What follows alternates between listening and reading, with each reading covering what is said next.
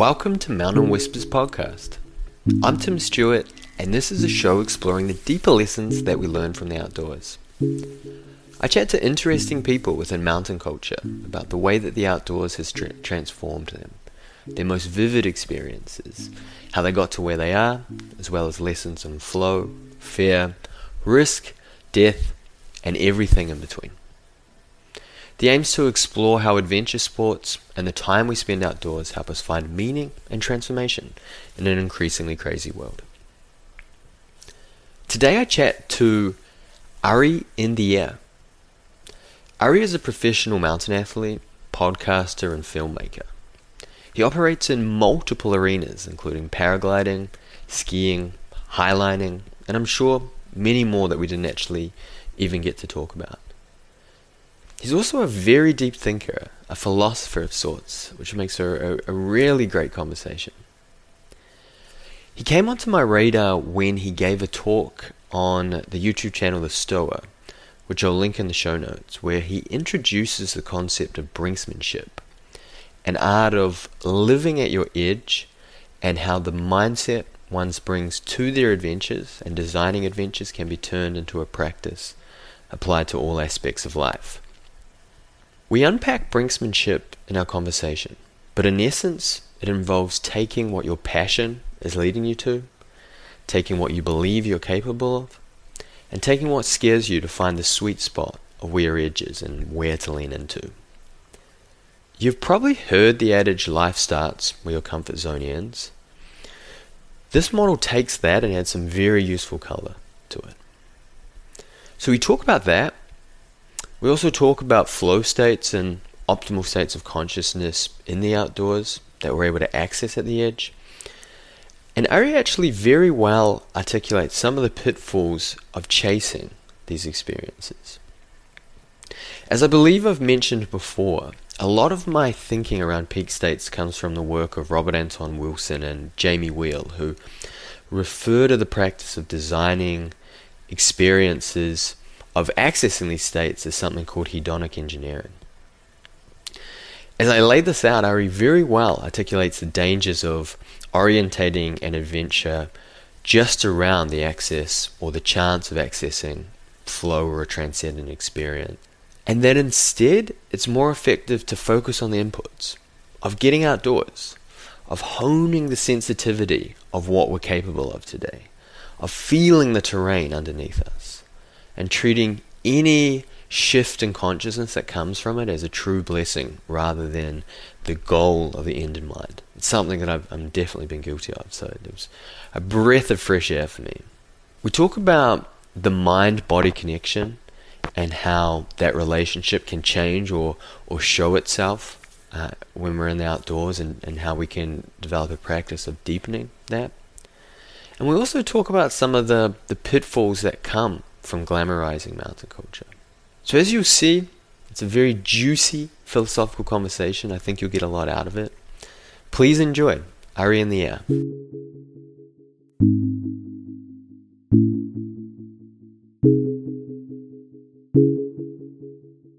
I'm here with Ari in the Air, or is that, how do you like to be referred to? Ari in the Air or Ari de la Schmidt? Am I pronouncing the last name right? Yeah, I'm Ari in the Air. It's fine. Ari in the Air. For the things that live on the internet. Ari, welcome to Mountain Whispers. How you doing? Yeah, thanks, man. Yeah, I'm doing good. So, as I said, I came across your work on the Stoa, where you did an exploration, introduction of the idea of brinksmanship, which I really want to spend this time exploring. In order to introduce that, I'd love to just learn a little bit more about how you got to this place. I know right now, just from our previous conversations, that you're a skier, you're a highliner, you're a paraglider, you're transitioning into becoming an endurance athlete, expedition racer. Where would you say this started? I think the start is being in the middle of three boys and having a father who is a outdoor recreator of a pretty high level, which is a scenario, it's a configuration that pushed me to jump off a higher shit and go faster, and led me to doing my first flip on skis when I was 12, and has basically just it set me up for a life of further and higher and faster and more spectacular. Hmm. So you learnt to do flips and get airtime before your brain developed to a point of telling you that's really stupid. Definitely. Yeah. I mean, even before skiing, I could do a flip on the ground. Really cool. It's funny. My friends and I we all got into adventure sports late. Mm. And at Whistler Bike Park, for example, just even the resort, the level that these like kids are at is unbelievable. And I think it's uh, in this sport you're at a great advantage from learning this before your brain starts screaming at you everything, all the reasons not to do this stuff. Yeah. I was a freestyle ski coach for a number of years. And, the kids that I coached when they were 10 have now gone on to like win the X Games. And so the advantage that they have of that is just massive. That can't be overstated. But there's also this other scenario that I've witnessed in highlining, which was when I started highlining, the world record was like 85 meters and then became 115 meters. And now, I've walked across highlines in excess of 2 kilometers long. The people who are learning how to highline now that the highlines are just huge are having a much different trajectory, especially mentally, because they never have the experience of it being so short you can throw a rock across it.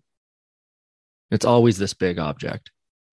And so the the learning curve seems to skip this part where you get afraid because the line is bigger and bigger and bigger, and you just actually just focus on the walking the whole time, which was such a huge step for me, learning the pace and learning being afraid of the distance, the horizontal exposure.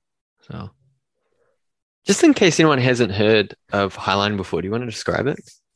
yeah, it's a type of slacklining where we slackline between cliffs and rocks and peaks, and instead of between trees in the park.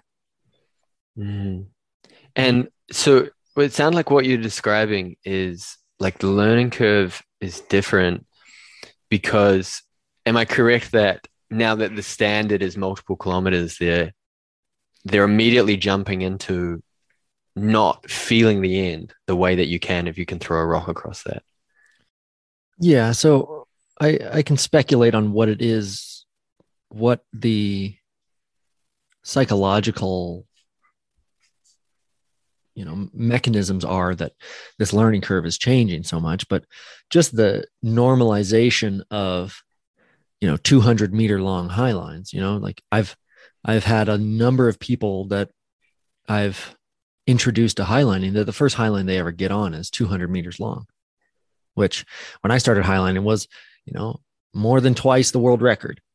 It was impossible, it was unfathomable. So there is some personal psychological normalization, but I would also just like chalk this up to like our collective understanding of anything. Like what we collectively believe is possible is something that is shared in us. And as humans, we're just such deep imitators. And so what we see imitated for us becomes possible. And what is possible is reasonable, right? What is impossible, the feeling of really being on the edge of sport, like where you're doing something that no one has done before, is a very different feeling than doing something that you haven't done before that you've seen lots of people do. It's a very different feeling. And I think that's due to our connection to the collective. Like we are tuned in to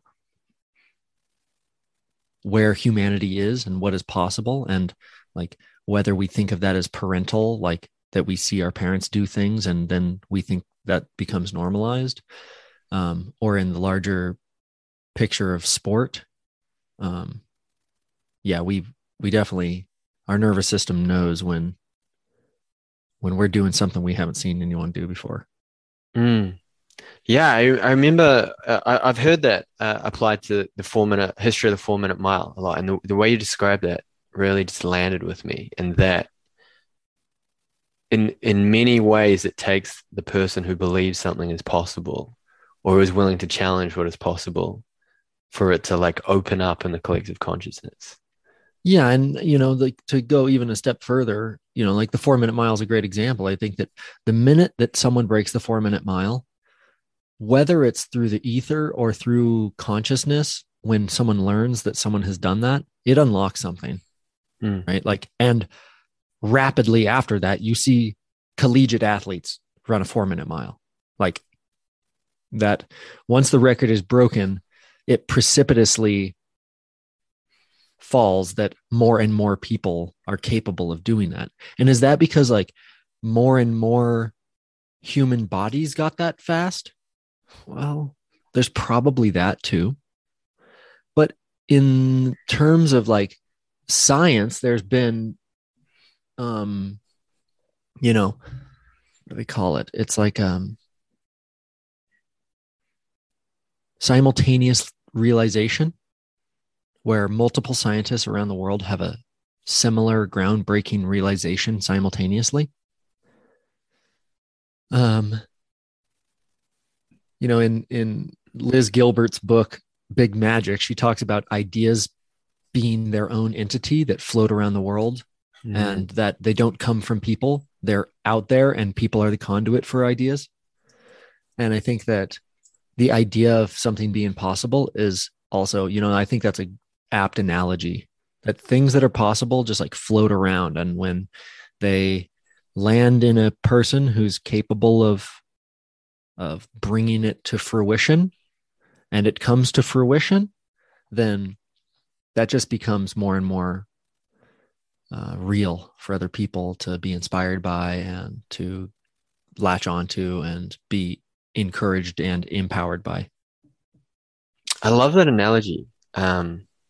What that ties into for me is like the idea of a daemon, but also just how like in order to drop into flow, so often you need to get out of the way of yourself. And so applying that to like the 4 minute mile analogy, I remember I was always very skeptical of the analogy. My background's in track and field, and I would always explain the reasons why not. And as I reflect on it, it made me realize that I was holding that belief because it was related to my own potential, if that makes sense. Like it was a belief to protect my own ego that like we have inherent limitations on our potential and things like that. I'm curious, do you have any early memories of direct confrontation of fear? Or Direct confrontation of fear? yeah, of being terrified of something and doing it anyway as a kid? Oh my God, so many. So many of those. I think the story of my first backflip on skis is like a great example of this, because essentially I had no mentors for this. Like I had seen it in videos that people could do backflips, but like off what jump? And how fast do you go? And like, how do you do it technically? Like I had none of that. I had my older brother and his buddies who took their snowboards and pushed up a bunch of snow into a pile of like I know now is just the jankiest jump you could build. And my first try going off of it, I went so far, I went way past the landing and just landed flat, luckily in like 3 feet of powder, and just like we all just like died laughing. But skiing was the first sport that really like captured my soul and really like kind of lit me on fire. And there's this part of skiing that is time bound, that is like you're afraid and you buckle your boots and you start skiing towards the jump and you're still afraid, but the fear is now kinetic and it's moving and it has something to be, it's got a direction now and it's being channeled. And there's a temporal aspect of it.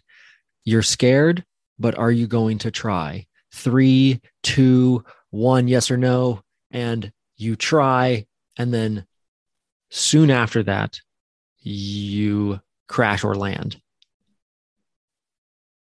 Okay. So I went through this experience of like afraid, channeling the fear in a kinetic way that's moving, and then have a time bound deadline of try or not try. And then right after that, a objective reality judgment of my performance, crash or land. So skiing was the first thing that I got to interact with this fear, and I did it incessantly 150 days a year for a decade. Wow. At what stage are you making that yes or no commitment when you're hitting a jump or a trick What's like that? the what about it? Like, at what stage are you making the commitment, yes or no? The way you described it sounds like right up to the last moment. I mean, I've experienced myself chicken out at the last minute. You know, I've experienced myself, you know, like cork 10, cork 10, cork 10. Oh, okay, cork 7. Like, well, so I've experienced that. And so there always is room for you to chicken out, right? Like you're making your own standard here. No one's forcing you to do anything. You're choosing to go off this jump and huck your body into some off axis rotation in hopes that you just like have a totally great time in the air and stomp it. And it just feels awesome, looks awesome. Everyone approves, yourself included. This is my choice. And so I do have that agency up till the very last second. And there's times where it's like, I really want to do the trick, but it's like, it's not there. Like the run in was bumpy and I'm off balance and I'm like, or I don't have the speed or like what, for whatever reason, like I got to call it off. So I'm like, as I run into the jump, I'm still looking for like stars to align objectively for my speed, my body position, for the wind, all these different things. I'm still looking for the stars to align. And one of those stars or all entire constellation of those stars is my own commitment and feeling of confidence. How do you feel? What has the journey been like of getting a deep awareness of that? Do you say commitment of you worded it perfectly, commitment of confidence. Commitment and confidence. Commitment and confidence. It's a somatic feeling, right? Yeah, it's not just somatic. It's actually like it should be an integrated thing. It should be an alignment between like, you know, if your body's like, just do it. And your head's like, you're not going fast enough, then just like, there's got to be needs to be an alignment here of like, okay, and you know, my brain, the things it knows and like it's reasoning and quick judgments, and my body of like how prepared and committed and confident I feel on that day. Like I said, that's a whole constellation of stars that needs to align. That is very complex, right? That's like that one can't be engineered. And I just like have to be sensitive to that as I go flying towards a jump. Yeah, I hear when I can't be engineered, and I really want to find what is the term for making sure that it all lines up. There's an element of ritual there. There's an element of deep presence. Like you're not engineering peak states in an optimal state of performance. Are you curating? Are you gardening? What's the verb in order to position yourself for optimum performance? Okay, well, there's just like a couple things that you said that I'll just cut away from. So there was like, you said making sure. Futile, you can't make sure, right? You have to make space for. there's engineering, and you can't engineer it. You have to, like you say, it's like a practice. It's like a practice. You're calling the thing in. You're not like, it's a daemon, man. You don't have a fucking leash on it. It's got a leash on you. I like to point to sensitivity, that you actually just become sensitive of when it's there and when it's not there, and when it feels right and when it doesn't feel right. Right. On the flip side of that is like, you kind of got to go through the motions to see if you're going to feel it that day. Like to quote Liz Gilbert again, it's like the muse shows up at the implement, not at the artist. You don't wake up with inspiration for your skis. Your skis hold it. You got to get on your fucking skis to harness it. So you don't wait till you just like jump bolt up right out of bed. You got to show up. You got to make that practice. You got to make that space for that thing to emerge. So yeah, I point to a sensitivity that you're just kind of like patient and sensitive, but you're also persistent, diligent, disciplined, discerning. You're putting in the work. You eat the right things. You go to sleep at the right time. You take care of your body in a certain way. You have these practices. You have these relationships in your life that help facilitate these things, because none of this shit can you do alone. Like all these different things are the ingredients that you can control, of which there are many. But that only gets you to the fucking arena. Because at that point, there are ingredients that you cannot control and you can never control. And it is a blessing when they all line up and you just find yourself having a peak experience. You find yourself in peak performance. You find yourself elated and enamored with life and just ecstatic. And those are things to be incredibly grateful for and to be inspired by. But the tone that we're talking about it here, that I'm taking conflict with, is that we're trying to commodify it. That we have it and now we want it back. I had it. So now how do I get that? And also, I had it and you've never had it. So let me teach you how to have it. And there's both good and bad in that, right? That in my presentation at the Stowe, I talk about the cycle of inspiration. That you do something incredible and I see it and it shows me that something out there is possible that I aspire to. And through my aspiration and through my diligent work that was based on inspiration of what I saw another person do and found possible, I achieved something. And by my achieving something inspiring, I inspire others, right? Right? I can go off a jump and do a sweet trick, and I can teach this to 10 to 16-year-old kids who then go and win the X Games, who inspire the shit out of me, that make me want to go get back on my skis. And there's this cycle of inspiration. And it is a deeply rooted thing in human experience, because we are at the very bottom imitators. We're imitators of one another. We're observers and imitators. And so the cycle of inspiration is really that's so salient. And so it's a beautiful thing to want to bring other people into this cycle of inspiration. But the paradigm that we live in of our economic model is a lens that I don't want to say taints, because that has a negative connotation, that it parses, that it filters every single thing that we talk about and do through this economic lens. So literally, our sporting activities that take us to peak experiences, that allow us transcendental and transformative experiences, we then take and we try to commodify and we try to show it to other people. We try to engineer it. We try to make sure that we can get it again. We try to find out how we can find ourselves in these things.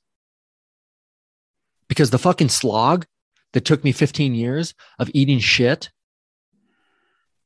to bring me to this moment, to this day where the snow and the sun and the wind and my friends and myself and my diet and my everything lined up, and it felt so good. And I so fucking want to be back there. It's not that we shouldn't do that, but we got to be really mindful of what we're doing when we talk as professional athletes about what we're doing. Right? Because like my second self, the part of me that lives on the internet is more glamorous than my life. And I do my best to share on the internet the real parts of me crashing and crying and striving and feeling frustrated.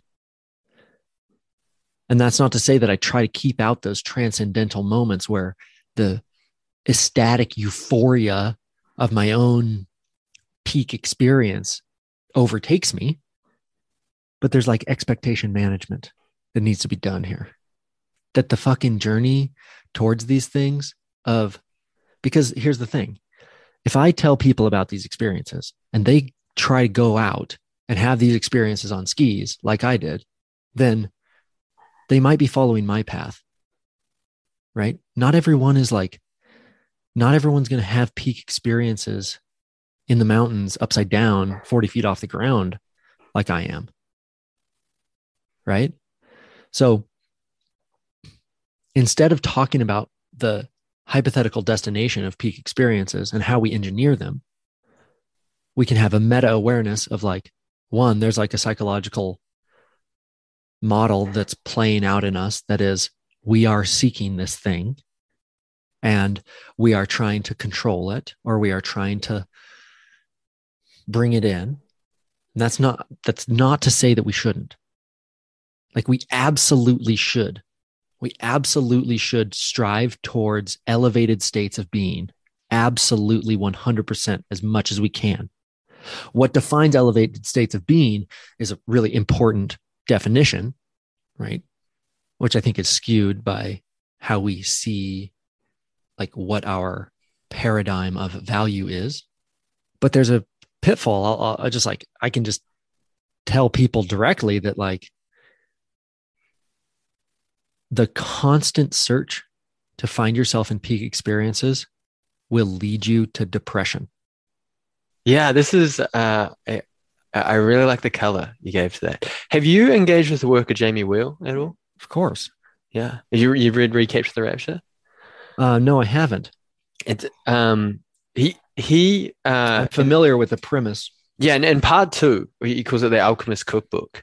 He's expounding on the work of Leary and Robert Anton Wilson on the model of hedonic engineering. It's not from a commodification lens, though there is definitely probably the pitfall or the trap of that creeps into it. But the premise of it is that peak states of consciousness bring us inspiration, healing, and connection. And that is what, managing that like an alchemist is how that you can keep the flywheel going of that. I like that. I've been a student for a couple of years now practicing that. And what you speak is very, very live. I strive. I've definitely fallen into the trap of building everything around that peak state of consciousness, and it adds a lot of volatility. Yeah, the act of craving it.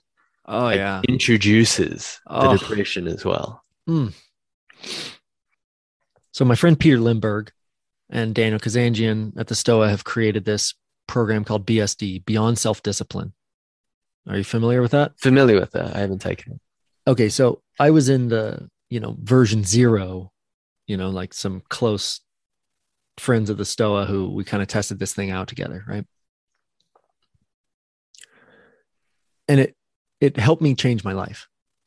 And the delineation of of the goals was one of the most important is one of the most profound and important things of the program.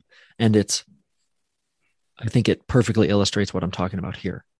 The difference is that in BSD, we basically make this plan, we set these goals, and we don't ever set an output goal. We only set input goals. And what I mean by that is that we don't set goals for achieving things, for certain kinds of growth or certain kinds of income. We only set input goals of what we are going to do. So my input goals were 7 a.m., no snooze, cold shower before coffee, 100 push-ups, 15 minutes stretching, all of this before coffee, and then 2 hours deep work, no distractions. There was no output there. I did not set the goal of experiencing a peak state of consciousness. I set the goal of get up, take care of your body, do your work, go outside. What happens after that? It's fucking as much in the ether as anything. All I can do is show up at the implement. And like Wheel is talking about here, to be an alchemist of it is to transmute things. It's to be sensitive to what energies are alive and what needs to happen so that I can set myself up to be in the arena. What happens in the arena is part of the universe. That's complexity that's nearly over my head that frankly, I think it's better for me to, that's like, there's so much noise in that the signal is difficult to decipher. So what I can control is what time I get out of bed. What I can control is what I do. And what I can't control is what comes from that. And our mental states and our states of experience are some of those things that we can't control. We can't make ourselves feel a certain way. We can do the thing that will take us outside and take us into the place and the places and the activities and the heart rate zones that we think are the ingredients to alchemize these peak states of experience. But at the end of the day, we cannot make ourselves feel a peak state of experience. So we don't set the goal of having a peak state of experience. We set the goal of getting out of bed and taking cold showers and sitting in meditation and all of these things that we know we can do because we can't make ourselves feel peak states of experience. Riffing on the metaphor or the analogy of an alchemist in the outdoors, I think you were speaking before we hit record on the nerve issue you're having on the long 23-hour expedition. Something that I went through and something I'm playing with is that, so I ran track in college and my career ended from a chronic hip injury. And I went through 4 different physios, 2 chiropractors, like a orthopedic surgeon, a neurophysiological doctor, whatever. What made the most impact was a neuromuscular specialist, and then probably 4 slow years of getting a better like mind-body connection with the complexity of the movement in the hip. So that was my athletic career ended, probably my last race was like 2016 or so. And for between 2016 and 2021, I was never able to do more than say 2 runs a week. And I've slowly been able to, in the last year, increase like the length and frequency that I've been running.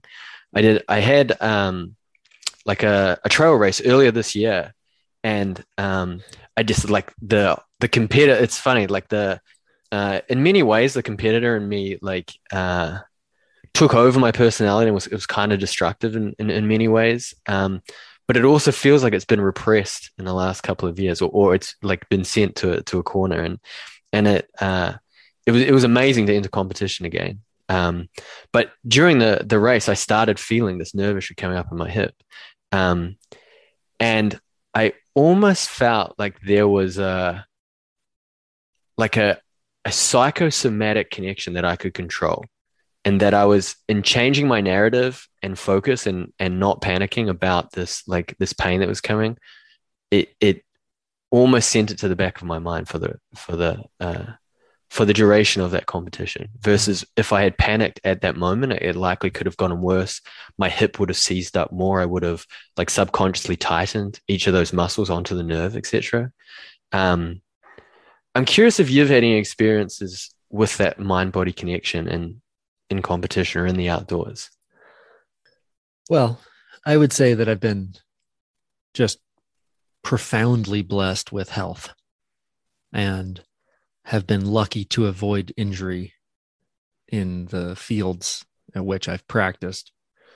I've broken my collarbone and separated my AC a couple of times, and had some other minor injuries, but for the most part, I've remained healthy. And one of the reasons I think that I've remained healthy is because I haven't been doing endurance sports, which really take the mechanics of your movement and take it to the limit that if the mechanic is wrong, it's going to show up over time in pain and dysfunction. As I now start to train as an endurance athlete, yeah, I have been working with my PT to fix my posture so that I'm standing properly just throughout the day so that my nerves are not agitated when I begin to work my hips and legs a lot. As far as the mind body connection, it's interesting because, skiing is this thing where you use your head and your imagination to really like control your body.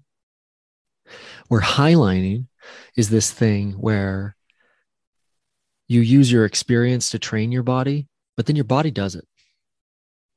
Right? Like I can't make my body balance on a slack line. My body balances on a slack line.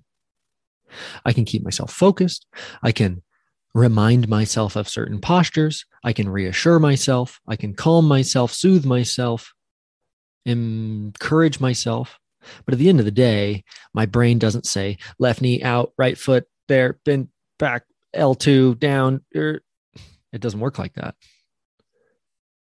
My body is the emergent system that balances across a 2-kilometer long slack line. In paragliding, cross-country paragliding, my body doesn't do shit. The lefts and rights of paragliding are quite simple. The mechanics are simple. And it's all this crazy head observation, intuition, decision-making thing. So I would say that in each of my sports, the mind-body connection is quite different. But I experience it in a lot of them, or I've experienced it, for a long time. And so it's interesting to reflect on the differences there. I love the transition to brinksmanship. I love the three intersecting rings of what's reckless, what's comfortable, and what's irrelevant. I'm curious if you could describe it and then share how it came about, how you developed it. Okay. Do you have that pulled up? I do. Yeah, Share it on the screen here. sure. So this is a little a Venn diagram, a 3-circle Venn diagram that I made to try to illustrate my process that is like an embedded process. This was a way that I was trying to verbalize it so that I could present it at the STOA on a presentation that I think was titled Living at Your Knife's Edge. And it's like, this is a little diagram that I titled The Edge Finder. And it's a little overlapping Venn diagram of how to find your edge. And the 3 circles are what I really want to do, or I'm inspired to do, or I think is fucking awesome. That's like passion, right? The other one is what I think I can possibly do, which is belief. And then the third circle is what scares the shit out of me. In the center of these three overlapping circles is what I refer to as my edge. And when I talk about living at my edge and pushing myself to my edge, or when we talk about brinksmanship, this is the brink where my passion and my belief overlap is comfortable. That's where I spend most of my time practicing. It's where I build success. It's where I progress. It's where I have repetition doing the tricks that I know. I believe I can do them. I'm inspired to do them, so I do them. That's the comfortable. That's between passion and belief. Between belief and fear is what I think is irrelevant because there's no inspiration. If I don't really want to do it, I think I can, but it's scary, but I don't want to, then it's irrelevant. It's uninspired and it's an unnecessary risk. Between the passion and the fear is reckless. It's in over your head. It's dangerous because it's not overlapping with the things that you believe you can do. So right in the middle there is this edge. It's what you're passionate about, what you believe is possible. And I don't mean like, I know I can do this first try without ever falling. I mean that I believe that if I try and work and try, that I can achieve that. That's what I mean by belief. And then fear is what scares me. And sometimes you find that fear because what you're really inspired to do and what you think you can possibly do scares the shit out of you already. Sometimes you don't have to wade into the extra scary to find your edge. Usually what you haven't achieved, but you think is possible and you're really passionately inspired to do is going to feel scary to begin with. And it's also, another thing I think I talked about in that is that, for the vast majority of our time, we spend in this comfortable zone between what you're passionate about and what you believe you can do. And it's only on those certain days where it's like, oh, this is the opportunity. The muse is with me. I feel it. Today is my day to push. Today is my day to try. And that's when you actually go out on the edge. Because a real brinksman doesn't live his life on the edge. That's foolish. Mistakes happen. We need a margin for error in our lives. We don't walk around on the edge unnecessarily. We don't want to spend too much time there. It's an existential risk. So we try to be sensitive to the days where the stars aligned, the constellation of my own inner world and the outer world line up. And it's like, it becomes obvious that it's the day to push. Something that comes up there is an observation I've made is that a lot of really great athletes I know are have embraced as opposed to repressed what scares them. Where it's possible to try and react to fear as a negative emotion and push it away versus recognizing it for the utility that emotion has. Yeah. I mean, repressing what you feel is to go in the opposite direction of evolution. And I can build this case. Yeah, I think it's worth doing. I'll build the case for why sensitivity is synonymous with evolution. And this is something that I've learned from Daniel Schmachtenberger.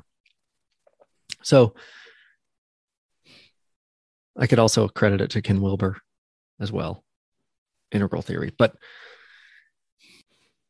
if we take the example of mollusks are really, really old creatures. They are dinosaurs. Their path on evolution took them into a cul-de-sac of insensitivity, where they built shells around their bodies and they became hardened to the outside environment. Because of this hardness, because of this insensitivity, they're not sensitive to changes in temperature and predators. And they're just these hard little rocks that have a soft little inside. And so because of this insensitivity, it's a cul-de-sac of evolution. They don't change. So for hundreds and hundreds of millions of years, the mollusks stay the same.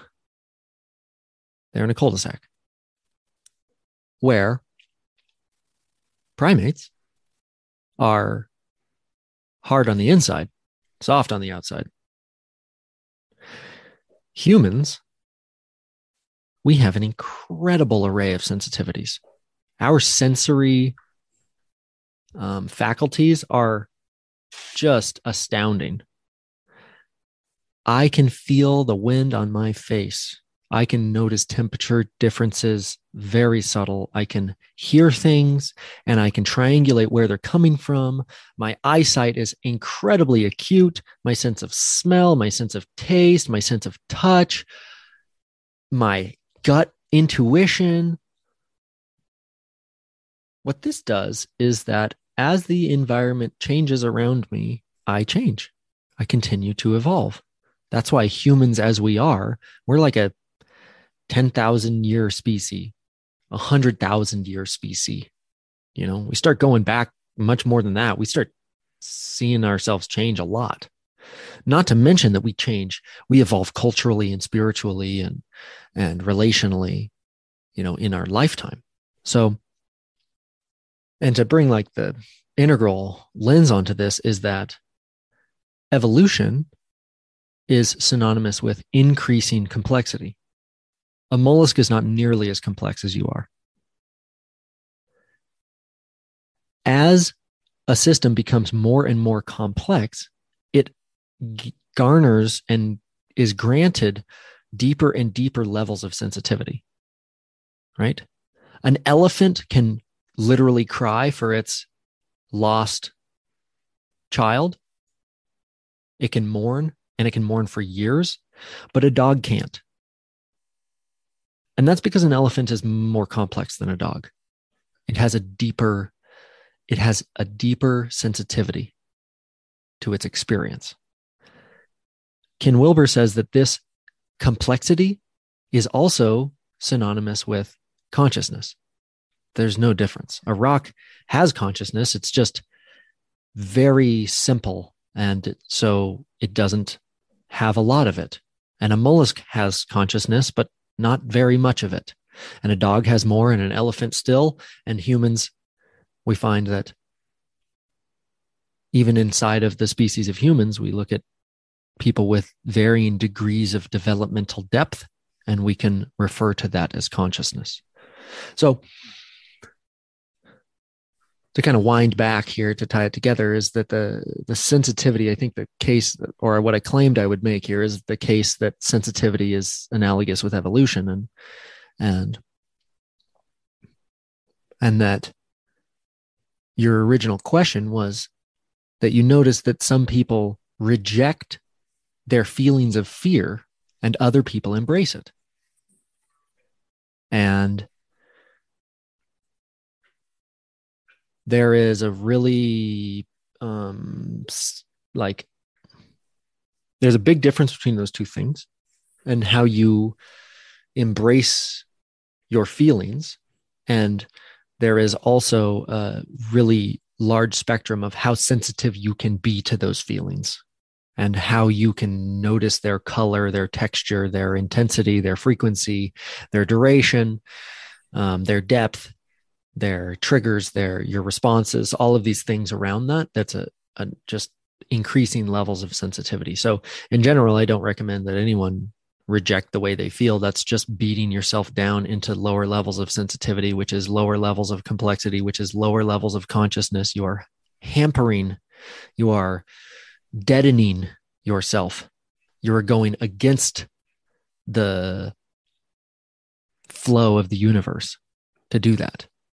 And I can see like the art of brinksmanship being an art of developing increased sensitivity to what you're inspired by versus what you're deeply inspired by versus what you've been conditioned for socially versus like what you like believe is possible versus what like is self-limiting beliefs that you've shut down and what you believe is possible and what you fear versus.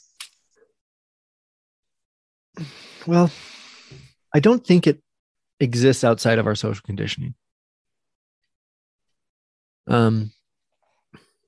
That's just those are the cards you're dealt. Those are the cards you're dealt. You know, my familial origin story and my aspirations to do more and more exciting, astounding, spectacular tricks is one and the same. Those are two sides of the same coin. I was inspired to achieve and to push myself and to face my fear. And I was also hoping to have some kind of recognition, to belong, to be approved of, to be loved, to be cared for. So those are the two sides of the same coin there. So it's not necessarily parsing out what is my social conditioning and what is not. Passion is just passion. Our psyches develop as a response to our environment, and they're going to find passion in what they find passion with. I think you were blessed with passion from an early age. I think for many people, it's an exploration of finding that passion and sensitivity of what truly lights you up. I completely agree. But to try to distinguish my passion from my wounds is a mistake. You can't do it. My passion to do spectacular things and my desire to be seen, they're the same thing. It's a sweet wound, man. It's a sweet wound. Yeah, I'm trying to unpack what I'm pointing to when it comes to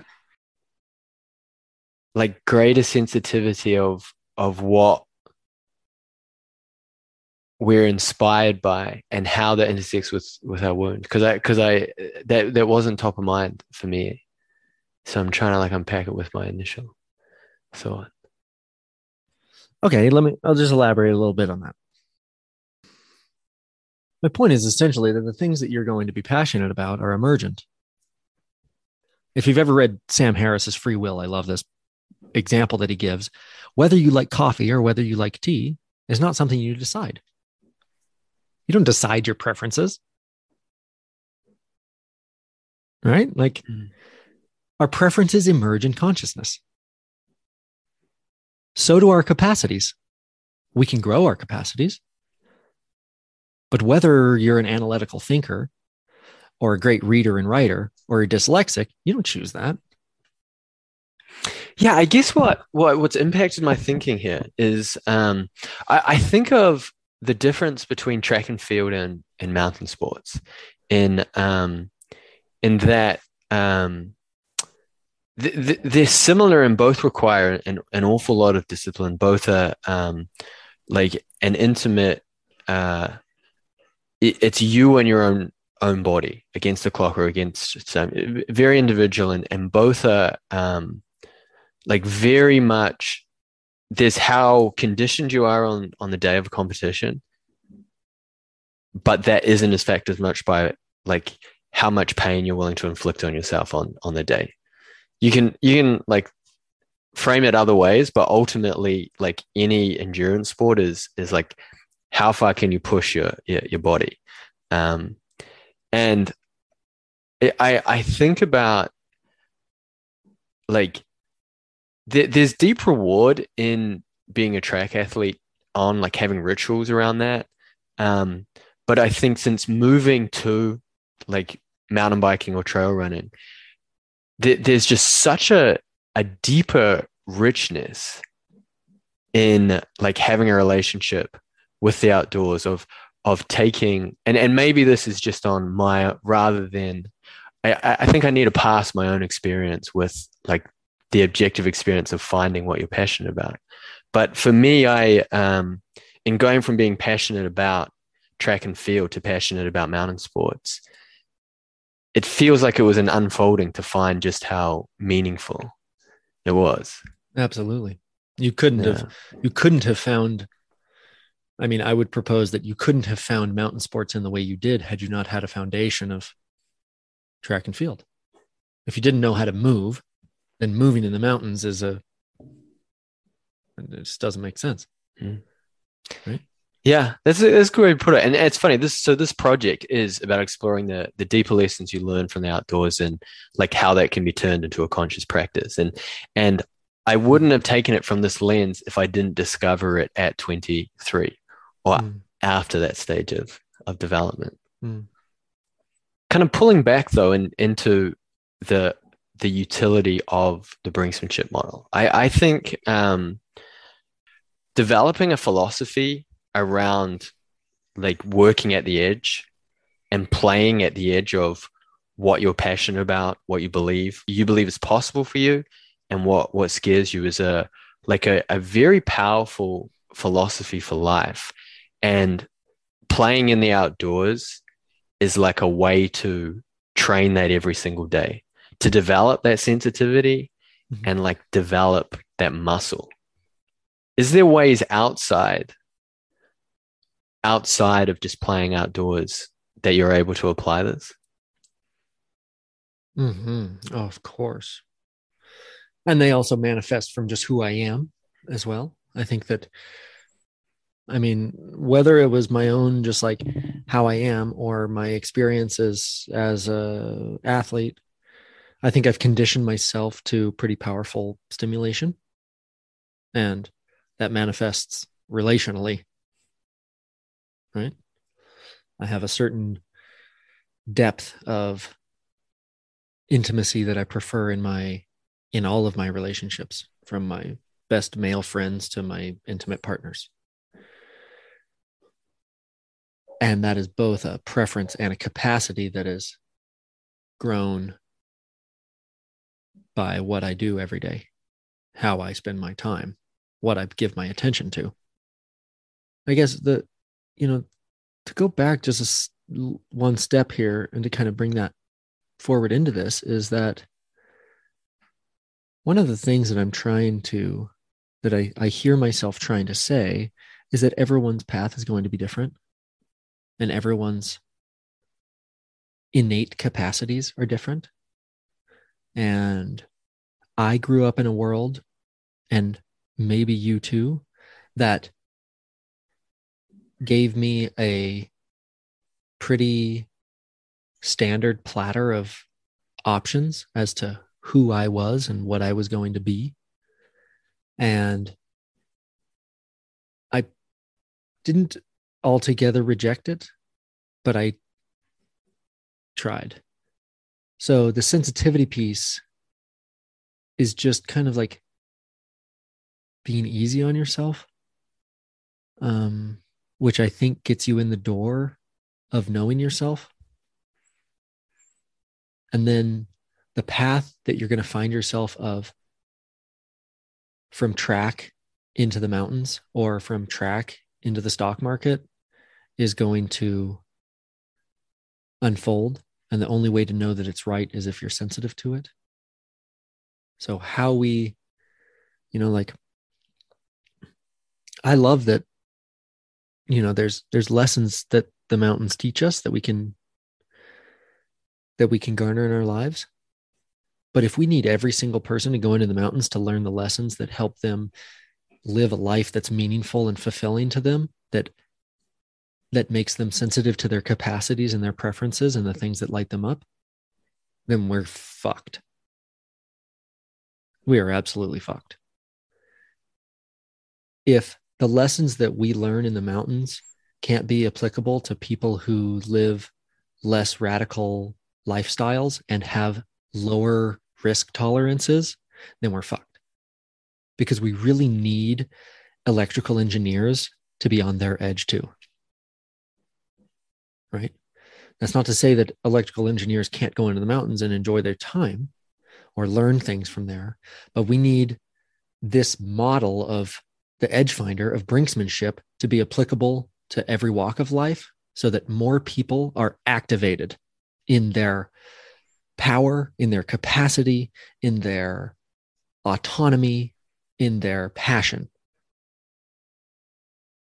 because we need that. Like, we need that for innovation. We need that for collective fulfillment. We need that so that our children are raised without feeling like they're burdens. We need better parents. We need better leaders. We need everyone, like, we need a kind of an up leveling all around. I guess is your aim there is that the brinksmanship model needs to be applied to all aspects, or just take that one step further. Not necessarily that it needs to be, but that anything that's true is applicable broadly. Mm. And I guess that there's another thing I hear myself pushing against is like the internet culture that glamorizes mountain athletes, and in doing so creates space for people to have shame that they don't want to go and push themselves and do flips. And it also, on the flip side of that, it kind of just makes me a spectacle that is like a monkey dancing, that it's rare that I get the chance to be appreciated for the lessons that I bring back, as opposed to dance, monkey dance, do another flip. But let's leave that one. We'll tangent that. That's just my own thing. But the culture of like what is praised and what is glamorized is a negative, can be a very inspiring thing for some people, but it's also the thing that creates FOMO. And FOMO is a role self. FOMO is a role self. That's what we should be doing. That's A role self? Yeah. So basically there's levels of development of consciousness in humans. And it starts with mine, meaning that there is an object and it is mine. It is my hand. And then it is my mother. And then it is my object. Okay. Like dogs can have this, right? Dogs fight over bones. And then there is me, which is the role self. These are the identities that were given by our families and our society. And these are the ways in which we imitate and we learn how to fit in a gross way, right? In a coarse way. After me, there's I, which is the individuated self, which transcends and includes mine, physical bodies and objects, me, my role self, how I fit in, how I relate, and then transcends into a individuated self. So we have to go through the role self process, and we're constantly kind of like going into it to find our path. Like we try new things and we imitate other people and we buy new gear and we try backcountry skiing for a season and we see, oh, wait, does this feel right? And in the beginning, we have to imitate. We just have to like do what backcountry skiers do. And then it's not even that we decide, but we find ourselves in a more authentic activity, that it is my individuated self, my passion, and my desire is leading me to ski in the mountains. And so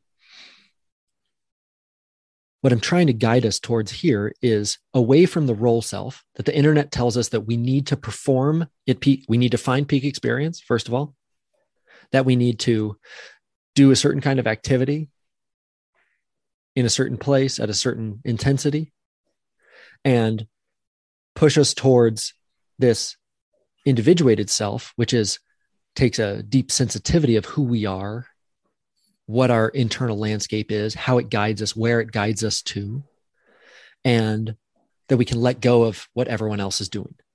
We can let go of this like onslaught of conditioning that the internet and Instagram gives us of what we should be doing, the FOMO, the self-shame, right?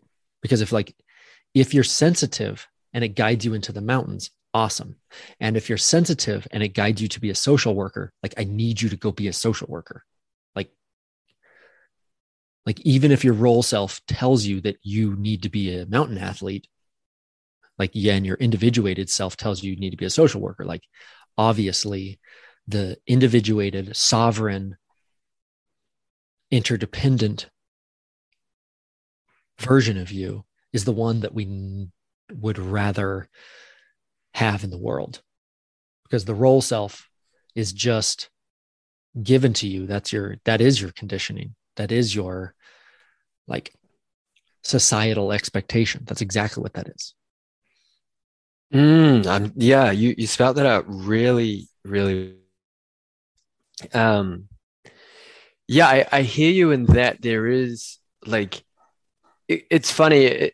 Like mountain sports have really exploded in popularity, especially post like COVID. Um, and I guess this project has been exploring the deeper lessons you can learn and the transformative potential. But what I'm hearing from this and this is that has to be passed from the role self. That there is this the same way. I think it was the idea you from Big Magic of that, like if these ideas inhabit us, there is this element of conditioning, this meme of our role self of how awesome we'll look in our profile picture in the mountains. And it's very easy to let that take over. And part of the sensitivity is being able to pass like the transformative aspect or what we're the deeper lessons that we're getting on moving us towards our individuated self from the superficial, like let's try and get a good photo of me hitting this drop or hitting this jump, or let's get a good shot on the summit kind of thing. Yeah. And as we talk about this, I want to just iterate again that your role self is not something to shame. We all have it. Benita Roy suggests that 80 to 90% of Western individuals are never going to leave their role self. 80 to 90%. That is essentially a big enough number that I nearly have to assume that I'm just still in it. Or that I occupy, that a big part of my decisions in any given day are occupied by that role self, are driven by that role self. Yeah. So it's something that I go in and out of. And so I don't want to shame it. And I want to understand it. And I want to have a loving awareness of it so that I can see where I'm being guided by my role self and where something really feels super aligned. When is my day to push?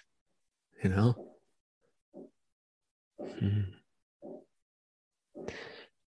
not sure this like fits in here, but what comes to mind is this idea of I often imagine culture as this like like this vibe of consciousness that you walk into as you get ingrained into it, and how it like landed for me is I lived in Bolivia for a year as a mountain bike guide, earning $3 an hour.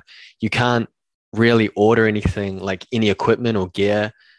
You've got to like get people who are flying in to bring it with you or get it from like the secondhand market. And like during that time, when I was doing the most stuff outdoors, gear wasn't important. Like if you found really good waterproof gear, amazing. But you generally just dealt with being wet and cold most of the time. Mm-hmm.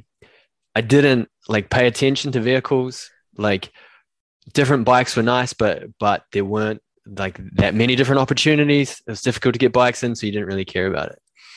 Into moving to Canada, it was amazing over a 6-month period.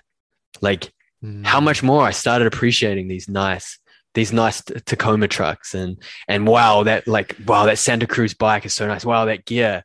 And it was almost like as I entered that vibe of North American consumer culture, it just engulfed me, where it wasn't present at all in South America. Yeah. And I have a hard time believing that part is anyone's real individuated self. that part of the culture. Surely there are engineers, there are innovators, there are people who are tinkerers who want to make things better, who want to continue to chip away at that in whatever they're passionate about. And that's not necessarily what I'm speaking to. I'm not speaking to the culture of innovation, but more of the culture of just a fixation, obsession with what is new, what is expensive, what is cool, what is, the next thing, right? Because Yeah. it's 2022. One of my best friends is an Olympian mountain biker and has been on the R&D teams for some of the biggest brands for almost 20 years now. And he says it's 2022. The bikes are awesome. Like, we can pretty much just stop there. That gets us 99% of the way there. All the brands, every bike in the last 6 years and the last 10 years fucking rips. It's like, so I think the entire aftermarket culture and so much of the culture of our equipment is like this last 1%, the squabble over last 1%. Yeah. And that's not to say that I'm not shaming that either, right? It's like I want a new paraglider. I would love a Xeno too. Like, obviously it's better than the last one. It's like, it's faster, objectively. So I would love that.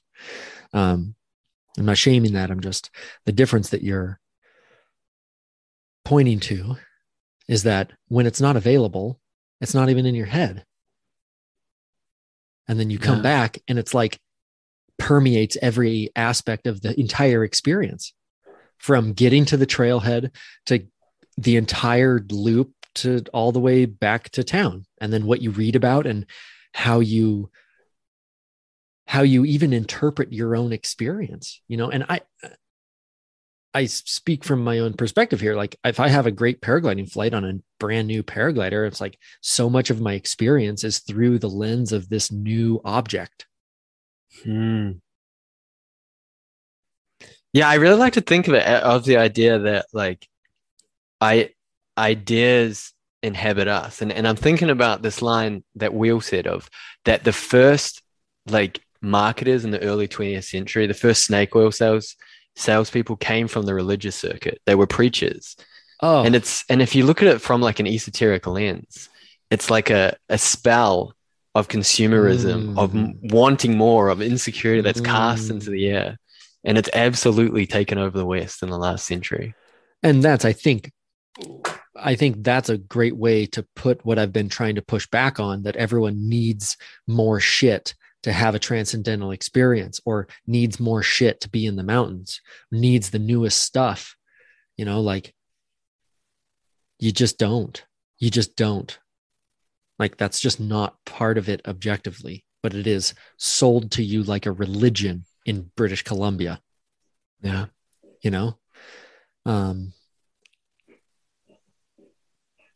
That's to say nothing about the objective performance of the object. Right. But the fact is that you just, like, people have been having transcendental experiences on mountain bikes for a lot longer than they've been as sick as they are now.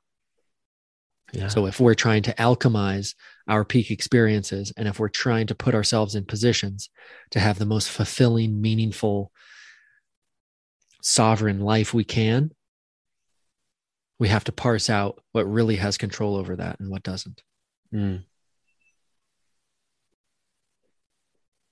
I guess we're coming up at a time here. I'm curious if there's anything else relevant to this topic you'd like to put out there.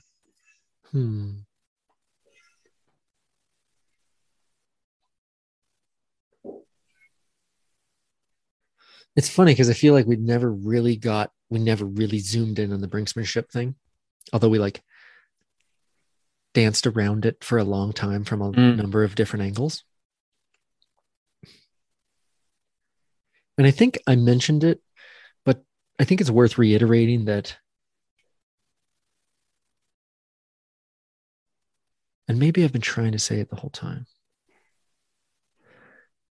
but the edge is something that you should feel blessed to find, and that you should be grateful when you get to be there, and that you should lower your expectations of how often you're going to be there and what it's going to feel like. and that you should set goals of what you can do and not what's going to happen because of it. And as I say this, I say it to myself. I say it to myself. I say it so that I can try to minimize the amount of grasping I do, and FOMO, and disappointment, resentment.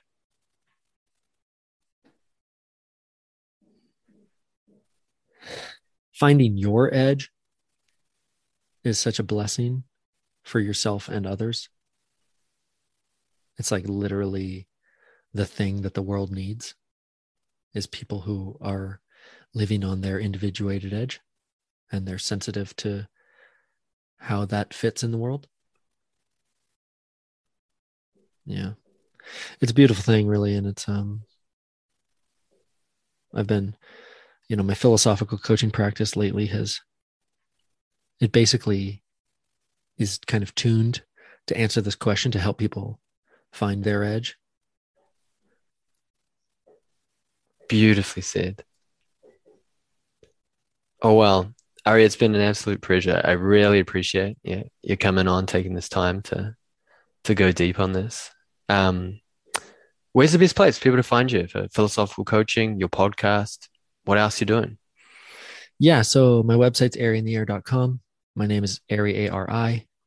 And that has my adventure films, my YouTube channel, my podcast, my philosophical coaching, all that stuff. And yeah, you can sign up for the newsletter. I kind of write my musings like a Substack there. And yeah, I'd love to hear from people. Cool. Thanks, Ari. Thank you, Tim.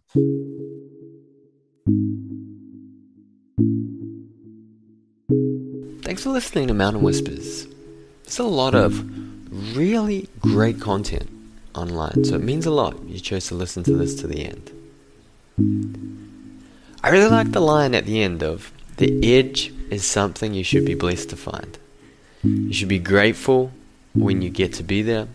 You should lower your expectations of how often you be there and what it feels like. You should set goals of what you want to do, not what you want to happen because of it." Juicy. Really like that. I also liked his point on the glamorization of mountain culture. I started this project to explore the transformative elements of mountain culture, but I haven't really thought about how the glamorization of the culture can actually disrupt transformation. How it's so easy to fall into what he calls the role self and begin to orientate towards the image of how we'll be perceived by others, as opposed to just getting outdoors and forming that relationship there. Anyway, thanks again for listening. You'll see some great show notes in there. If you enjoyed this, please leave a review on Apple Podcasts, follow Spotify, all that stuff, or even better, send a link to this episode to a friend. It means a lot. Feels a lot better that way. Again, I always say I try and drop this every second Wednesday and Thursday. Life so often gets in the way. Maybe I'll get better, maybe I don't. Who knows? It's going to drop a random Wednesday or Thursday. Anyway, much love. Take it easy.